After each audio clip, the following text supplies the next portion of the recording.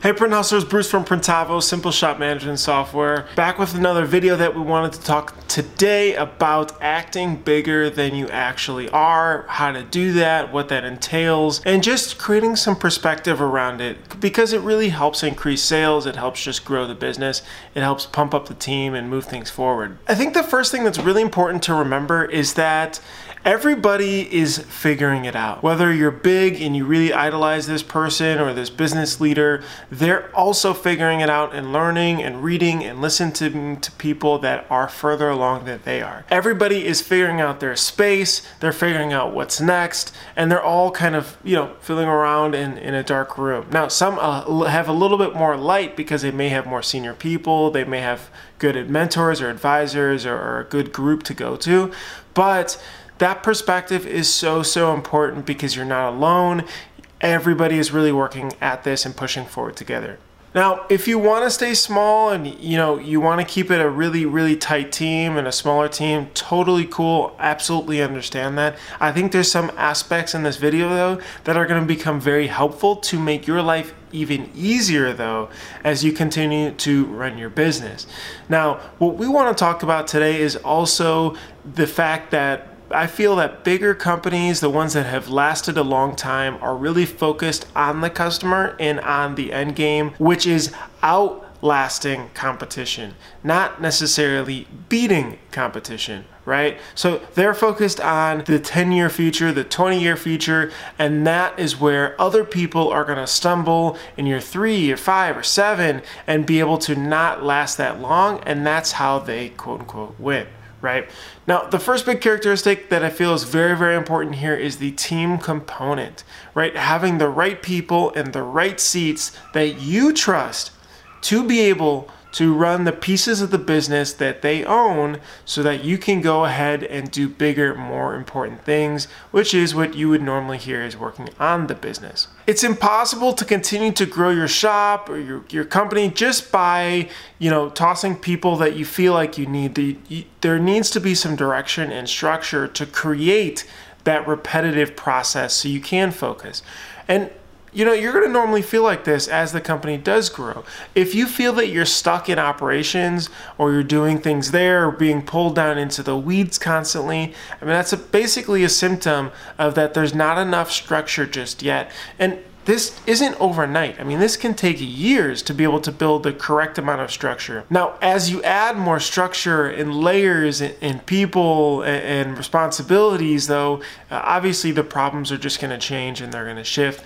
But you become to start to work higher level on those problems instead of being so much in the weeds and more on an operational side of things. The best example is if you're getting stuck on the production floor constantly, that's where the opportunity is to be able to help you focus on the things that you love. If you love the art of screen printing, go at it, get in there. That is what you're going to be able to sell to customers as, hey, check out this awesome print that we just did. Check out how we did this, or this glitter, this foil, and all this really cool stuff. But if you really love the marketing or maybe the sales or maybe the people management of it, then those are the managers that you want to pay a premium for to find, retain, and train and make sure that they are running and can own that. I promise you, if you haven't gotten there yet, it is 100% possible that you find the right person that can own that aspect of the business so you don't have to think about it for many weeks at a time. You will check in, you will have your KPIs that you manage. Shout out to the book Traction. I'm going to go as a little bit of a side note, but if you haven't read Traction, that's kind of this book of the year that we've been focusing on so much, where you set longer term goals and break them down into monthly goals and KPIs for each department, just about 2 or 3 of them, and they're assigned to a person to own. Okay, going back here. It is totally possible to find that person, and if it's not the right person, again, you're going to know because you're going to feel this difficult aspect of you having certain expectations and them just not delivering them. Getting rid of people sucks. It's so hard, and I think everybody has been in that perspective where they keep somebody longer than they wish they would have, and when they do get rid of them, then they're relieved and they wish they would have done it earlier.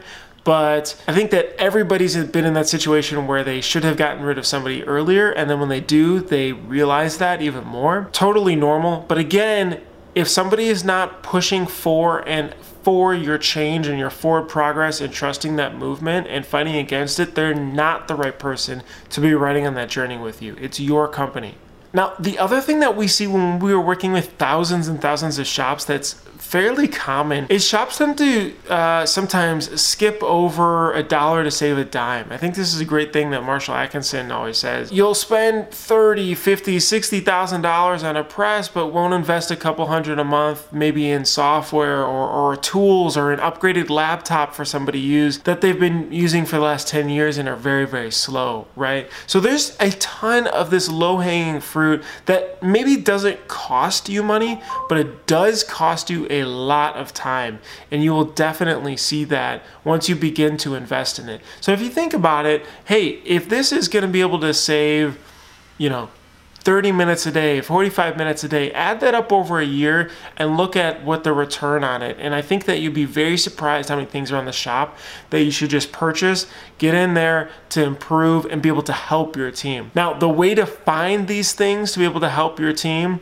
so let's say you got the perfect team in place, you're ready to go, you've got the goals of where you want to push everything, and you're ready to continue to act bigger, is have one-on-ones with the team. We've talked about this before in a couple other videos, but one-on-ones with the team every other week, every 3 weeks or so is going to be very, very valuable to understand what's going on in their role and how you can be able to help them do your role better. Ask them that question. Hey, how can I help you do your job easier?